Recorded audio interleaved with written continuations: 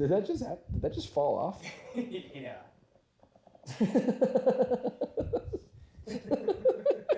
There's our cold open.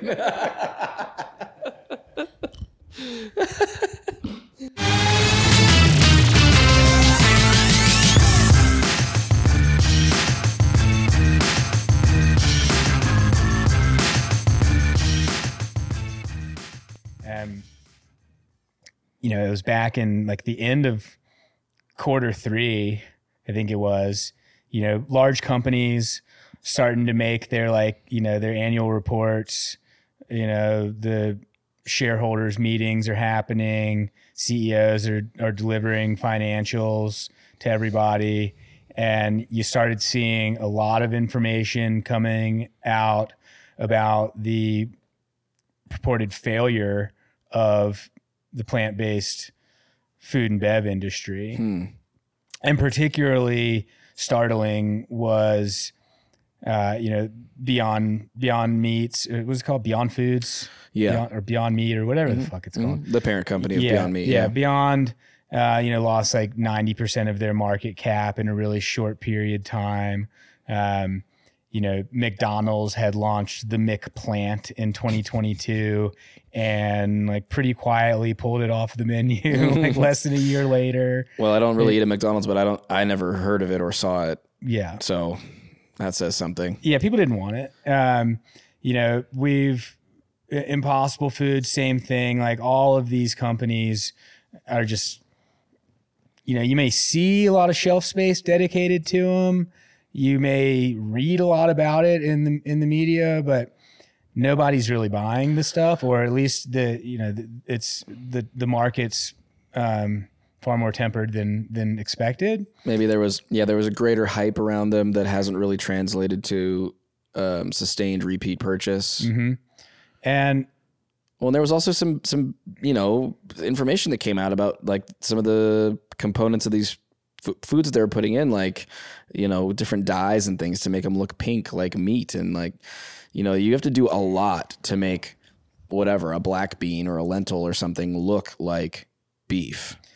You have to process it heavily. And I think hopefully people are waking up to an extent that it's the processing of things that the further it gets from its whole food state, the less nutritious value it has for you. So I think they relied on like marketing by subtraction to generate interest in their products, being that like the whole reason you should buy these things is because it's not meat. Yeah. And then they realized that like that's like not working. So they started adapting ways to make it more like meat. Make it bleed, or to make it taste more, have a consistency of texture, more like a beef patty would, and it just doesn't seem like that's really bearing fruit for those companies. Yeah. So then, you have a PR campaign, a really good one in the You Are What You Eat documentary and the Stanford Twin study, and all that detailed, and all of the same kind of, parroted arguments that it presented. And every, registered dietitian with a fucking LinkedIn account or Instagram account or whatever talking about how incredible this information is, and how it's all a must watch without really like any shred of analysis of the study itself, or, digging deep into what the biases were in that film or in that paper. So you have all of that. And then you have this bubbling up out of that right after that movie came out. I started seeing a ton of media about lab cultivated meat. 3D printed steaks and stuff like that. Basically. Yeah. I mean, kind of, these are industrially processed. I mean, in very sophisticated labs, very expensive to make these things. They've been working on cultivated meat for a decade now.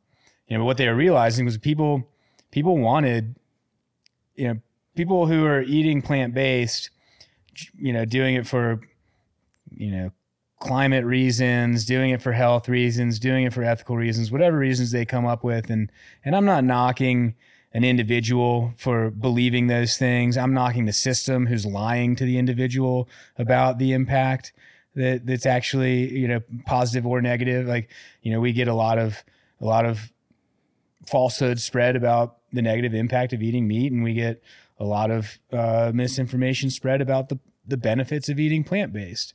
So that's the wheels just churning, the wheels of capitalism churning. But people who are buying plant-based meat alternatives, alt meat, they want a meat experience. So they are, and the cultivated meat takes the cruelty out of it. It gives you, in theory, the same experience without all of the negative impacts. However, the negative impacts are pretty obvious so far. I mean, for one, do you know what it costs to make at this point, like a kilogram of lab cultivated meat? I have no idea, but how much? So the big problem right now is the medium to make some of this meat. It's like a reagent that they use, it's like a cell culture media, costs like almost $400 a liter, and takes about 1,200 liters to make a kilogram of meat. Oh my God! So we're talking like almost $500,000 to make a kilo of meat. Yeah, they're like not exactly accessible to like the average grocery shopper. What? What? So, a kilogram for people that are working in the imperial system, just about the same weight as maybe a pair of shoes. 2.2 pounds of meat. Pair right? of shoes. Is that what a kilo is, or is it 2.2? Yeah. Okay, so for the same amount of meat, I can go to the co-op right now and buy 2 pounds. Let's call it 3 pounds of ground beef, raised right here in Montana, grass-fed, grass-finished, for $21. Totally. And that takes into account the cost of raising that animal, right? And like the farmer, the rancher had to make a profit to sell that product, right? It tastes delicious. It offers all of the benefits that you're hoping for from a nutrition standpoint. It's unequivocally better for the environment. Well, yeah, because now I'm thinking, okay, well, this reagent that they have to use to create this cultured lab meat, like that has to be made somewhere. Mm-hmm. And if this is an environmental climate conversation, what are the byproducts of the production of that product? How much energy is consumed throughout this whole process? If it takes 1,200 liters of a reagent to make a kilogram of meat, what's the carbon footprint of that process? I mean, yeah, the labs I've worked in, you can buy some of these mediums already mixed. Lots of times, these are sensitive cultures you're working with. Sometimes you're buying different reagents from all over the country and world and mixing them into a cell culture medium. So, and they all have to be trucked shipped. They all come in plastic bottle. Yeah, I mean, there's untold, countless volumes of CO2 emitted in order to to bring this stuff to market. Oh my God. But it feels better because it's just a clump of cells. Yeah. And the FDA, has in their FDA and USDA and their expedited regulatory pathways that they've really rolled out en masse over the last 4 years. Are they using emergency use authorization to make this lab grown meat? Yeah. I mean, they've approved cell cultured chicken for sale. I don't know that the beef has been, or I don't even want to call it beef. I mean, we'll just keep going. We should come up with an alternative for fatty meat paste. No. That's good. That's the worst marketing I've ever heard. Let's continue to call it that. So, yeah, I mean, fatty meat paste. So they're absolutely what they're doing right now, because no one is buying the plant burgers, because no one has figured out like how to make fatty meat paste, economically feasible yet. guess what they're doing? They're going to blend them together. They're going to fucking blend them together, dude. Yes. So, It's the box wine equivalent of meat imitations. so yeah, there's a company that called Sci-Fi. I would never buy food from a company called Sci-Fi. It's a bad idea. That's like Sci-Fi also makes the machine in Star Trek or whatever that like just like, you know, materializes your food right there in front of you. Yeah, well, Sci-Fi's doing a 90-10 mix, plant to fatty meat paste. Oh God! And that, like, I like in the future, like that's how they want us to refer to our meat. You know, like now it's 90-10 lean to fat. Like, I'm so upset by this. Just the extent to which humans feel compelled to just fuck with nature for God knows what reason. Just we just need to learn to leave it well enough alone and just work in concert with nature, right? Like it's just ridiculous to me to think that people would say something like, "Oh, like animals don't want to die." Well, of course animals don't want to die, but they will eventually. Yeah.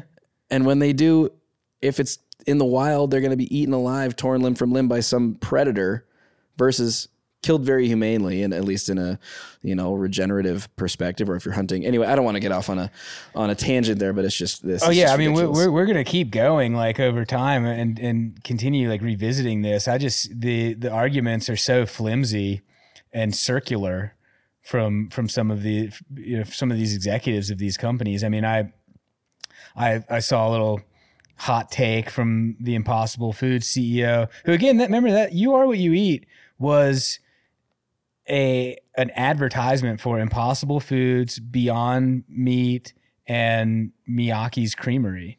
Like those three brands were featured so prominent. I've never seen brands featured so prominently in a documentary. Is there any evidence that they contributed to the? Oh, totally. They paid to be well, Beyond Meat supported Christopher Gardner's research, and the production company that did the whole thing has a long history of supporting plant-based diet research. You know, there's a quote from the head of Impossible Foods saying something along the lines of like, you know, humans haven't figured out how to scale beef production from carbohydrates or from plants or something like that. And it's like, bullshit, dude. The cattle is like the most elegant processor of cellulose into, you know, the cattle can process things that we can't. Yeah. And turn it into everything that we need. Yeah. Yeah. You know? And then you look at, like, I saw another quote from this guy who runs Sci-Fi, and he says, you know, climate change has led to Dust Bowl conditions in the Midwest. And it's like, well, wait a minute. Like, what is really leading to the Dust Bowl conditions in the Midwest are monocropping corn, soy, and wheat, which have an inflated value because we are feeding them to animals that shouldn't be eating it. Yeah, imagine if you turn a vast majority of the, you know, the land that is monocropping those three cash crops and turn it back to grassland. What would happen at that point for climate change? You know, that's a huge carbon sink. It's a huge carbon sink. And you wouldn't be spraying, artificial, you know, chemical fertilizers and pesticides all over it. And cows can eat that grass, and they can, as you said, very elegantly turn something that we can't process, grass, into something that is like one of the most nutrient-rich bioavailable foods that we know of. And I only say that because we've only been on Earth, and maybe there's something better on another planet. Who knows? Probably. I mean, maybe there is, but probably not. I mean, they're space cows, dude. I'm sure space cows, dude. Space cow probably is fucking so good. Probably so good. Imagine a cow raised in zero gravity, just the perfect marbling. Probably be really fatty, actually. Well, I'm going to call. I think that we should follow the lead of Italy Hungary just announced that they're probably gonna do the same. Let's fucking ban cultivated meat. Fuck cultivated meat, dude. Dude, lab cultured anything is dubious if you ask me. Mm-hmm. I'm reluctant to want to rely on the government prohibition of things. I think that prohibitions create black markets. We saw it happen in the 20s with the prohibition of alcohol. Okay, well, let's how about we just don't. How? But I think that raising these points, creating this conversation, is going to have a grassroots effect on the failure of the industries that would rather see lab cultured meat than humanely raised, regeneratively raised beef and other, sources of animal protein for human consumption. To me, it's all consumer driven. Once people found out they were putting these weird colorings and chemicals and shit into Beyond Burger, the stock tanked.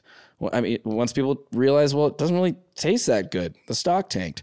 The product, like the proof is in the pudding, literally. And I think it's really that people have been very carefully propagandized to believe that their dietary choices are going to cause the end of the planet. And I think that there are some really sound scientific minds and powerful voices with huge platforms that are completely shredding that narrative. And anyone who's in any way intellectually curious and honest is digging into these arguments and realizing that, like you said, they're extremely flimsy. You poke around a little bit and the inconsistencies are just everywhere. So to me, it's happening. We don't need the government to ban anything. Well, and thank God those folks are out there doing it. The big problem and the way it needs to stop, I mean, the funding has to dry up. Like how many untold billions of venture capital dollars have gone into Impossible, Beyond, have gone into just the R&D phase of this cultivated meat thing. You know what? I mean, so many, true. And just to make a follow-up point on this, to me, that's fine. That's fine, because those are private funds going to fund something that the investors see profit potential in.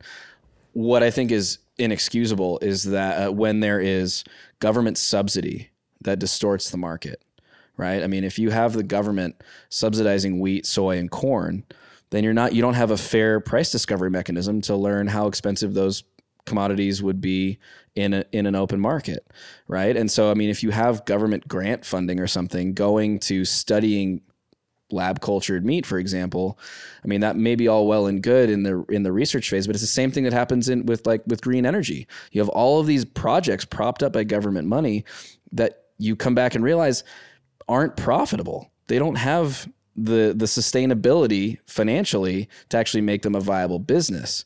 You're seeing this with EVs, right? Big manufacturers like Ford, and Chevy, who have put just billions of dollars and have staked everything on making EVs the future of their brands, are coming back and saying the demand just isn't there, right? The proof is not in the pudding, and it's been distorted. Money is just untold amounts of money have been wasted because of these sort of like centrally planned initiatives that we have to do this, we have to go this way, we have to change the world for the better because the climate, because ethics, because whatever. It's all bullshit. Oh, dude, that's how we fucking got here. Like the ag czar, I forget his name, but the ag czar during the Nixon era, basically told every farmer, like, get big or get the fuck out. And so they all turned to corn, soy, wheat, big ag monocropping, which has gotten us to this point. And so the reason I brought up the VC thing is kind of I would like to, I think the imperative should be like, because we're probably not going to be able to change the government funding side, that shenanery very easily yet. We've got a ways to go there. But what we can do is compel, some of these private funds to put that money into areas that are going to people are demanding that we look at regenerative ag. People are demanding to know that their food ate what nature intended it to.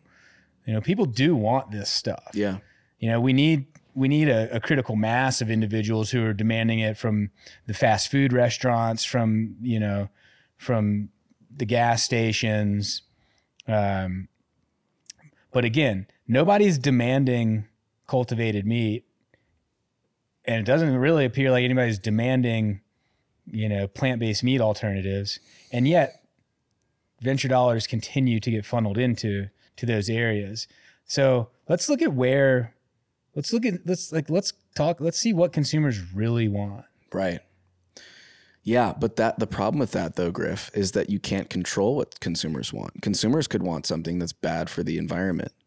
And if that's the case, then you can't save the environment if you think it's dying. Like to me, this is the argument that's made time and time again, right? People are stupid. That is the viewpoint of the expert class, right? That think that what they know is better informed than what the average person knows. And maybe that's true in certain instances. And we do have to rely on people who are specialized in their fields. But it's become so clear, I feel like, in the last maybe 4 years, let's say since COVID, that the expert class is absolutely full of shit and are so captured and are so willing to sacrifice the truth in pursuit of reputation, status, money, just not getting canceled, continuing to get funding for their lab. Like, it's a really sad thing because I think you see a lot of really, really qualified academics, scientists, researchers getting swept into this river where they almost can't get out of because the political and the economic incentives within it require them to follow the narrative, the prevailing narrative from where they're getting their funding. And they're getting their funding from, I don't know, the international, bodies that want to push their agendas. It's a sad thing. And I don't know. I mean, we need more independent researchers. We need more independent labs. We need more individuals who believe in the alternative to the narrative, right? The return to some of these natural processes, to put their money where their mouth is whenever possible and fund research that's actually honest. And I'm thankful that we're seeing some of that. And we're also seeing it anecdotally. And you say it all the time, anecdotal evidence is good evidence. And we're seeing ranchers that are able to turn what used to be monocrop farms or whatever, it's soil, completely depleted of nutrients, into places that are really rejuvenating, where they have, bird species returning, and, they're becoming really powerful examples of what can be done when these sorts of things are put into practice. And it's good to see, but we certainly are only scratching the surface in terms of balancing the scales monetarily. So, yeah, I mean, thankfully we've got things like, have you heard of the Citizen Science Foundation? I've not. Well, I mean, it's started by the guys that are doing a lot of that lean mass hyper responder stuff. Mm-hmm. You have, like you said, this growing distrust from a large swath of the population. People don't trust nutrition researchers. People don't trust, they're trusting dietitians less and less. Mm-hmm. You're going to start seeing people taking this stuff into their own hands. Mm-hmm. And that's a beautiful thing. For sure. It's just, hopefully we can, defeat the powers that be with our common bond. Yeah. Well, on that note, as I told you earlier, I just sent in my blood sample for my Cyfox. I don't know if we want to give them a shout out or not. They're not an advertiser. So I think what we should do, when you get those results back, which hopefully will be by the time we have our next. Should be. Yeah. So when you get those back, we're going to talk about them. We'll dig into that. And that'll also be, at that point, people will also be able to access our Substack, which will be a bunch of basically expanding upon all of the things that we talk about and going a little deeper, and maybe talking about some other fun stuff. So, you're going to, let's leave the people wanting something. Yeah. And I think digging into your blood work, I mean, I'm salivating right now. It's a little creepy, but not surprising coming from you. No, I'm excited to, I'm willing to donate my personal biological information to the public for the good of science. What a guy. Yeah. Listen to the... With some redaction, perhaps, but we'll see. No, we're going to open it. We're going to go live as soon as those live results stream drop. the results. That's right. Put them on WikiLeaks. All right. Well, hell yeah. Well, thanks, dude. Thanks to anybody listening for subscribing, liking, telling everybody about how fucking hilarious and awesome and good looking we are. And hopefully we brought a little bit of value to your day, and we look forward to bringing you a lot more. Thanks, everybody. Thanks, Griff.